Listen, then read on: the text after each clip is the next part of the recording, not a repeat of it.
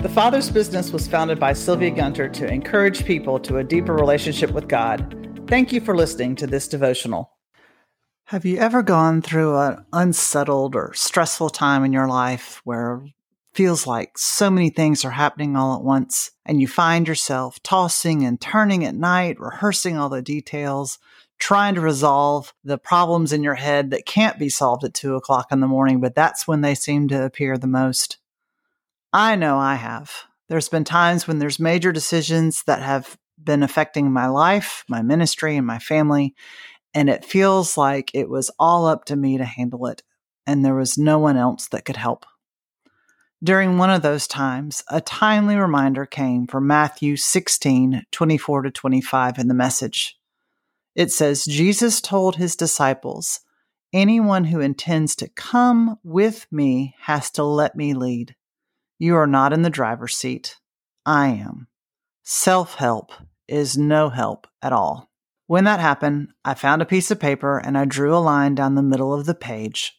I labeled the left-hand column self-help and the right-hand column God help. It would have been silly for me to write anything I was worrying about on my side of the page. I knew I couldn't do it in my own strength and wisdom. On God's side of the page, I listed everything that I was facing. Lots of big things far beyond my ability to handle, and also down to the littlest things that seemed almost too silly to write down on the page. But all of them felt like they were demanding my attention now. During this time, I read Psalm 9. It is a great scriptural framework to remind me about my part and God's part. God never intends for his children to handle his part and ours too. God is sure to engineer for us valuable lessons and opportunities to teach us to trust him and to let go and let him be the one to lead us through. So as we read through Psalm 9, listen and hear what is our part versus what is God's part. It starts with verses 1 and 2,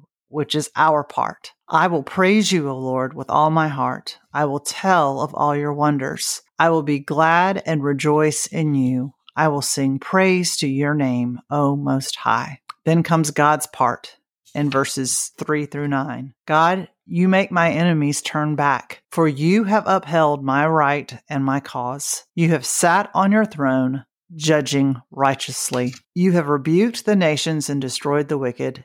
Endless ruin has overtaken the enemy. You have uprooted their cities, and even the memory of them has perished. You reign as Lord forever. You have established your throne for judgment. You will judge the world in righteousness. You will govern the peoples with justice. You, Lord, are a refuge for the oppressed, a stronghold in times of trouble.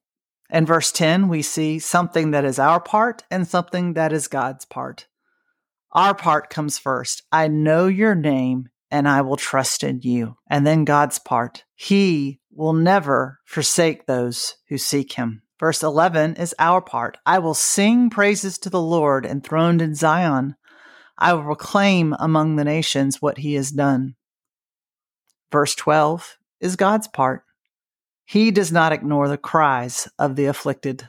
Verse 13 is our part.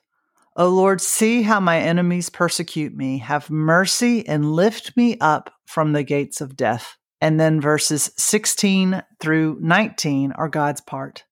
The Lord is known by his justice. The wicked are ensnared by the works of their hands, but the needy will not always be forgotten, nor the hope of the afflicted ever perish.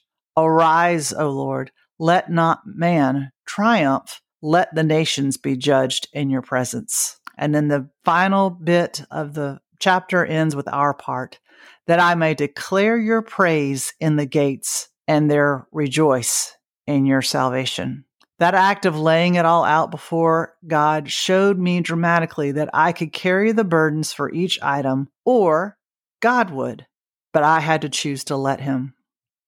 As I did, God did so many things so quickly in such a short amount of time that I wrote praise the Lord across all the items of the transaction.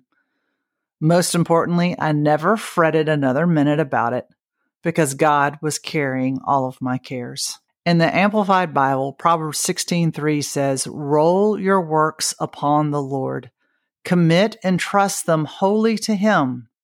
He will cause your thoughts to become agreeable to His will, and so shall your plans be established and succeeded. So I had to continually ask myself, who can do the most, you or the God of heaven and earth? It's not always easy to trust. It's not always easy to let go and let God. But He has promised us in His word that as we lift our eyes to Him and worship Him, that He will be there for us. So make your own list. Roll everything over onto the shoulders of the God of heaven and earth. Experience the relief from the burden of carrying responsibilities that you are not meant to bear.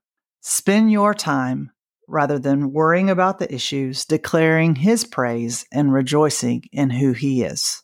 A beloved Father who cares deeply for you as His child. This devotional is taken from Living in His Presence, Volume 2 by Sylvia Gunter. This podcast is made possible through donations by people like you. To donate, go to www.thefathersbusiness.com. Be sure to follow us at The Fathers Biz on Instagram and Facebook.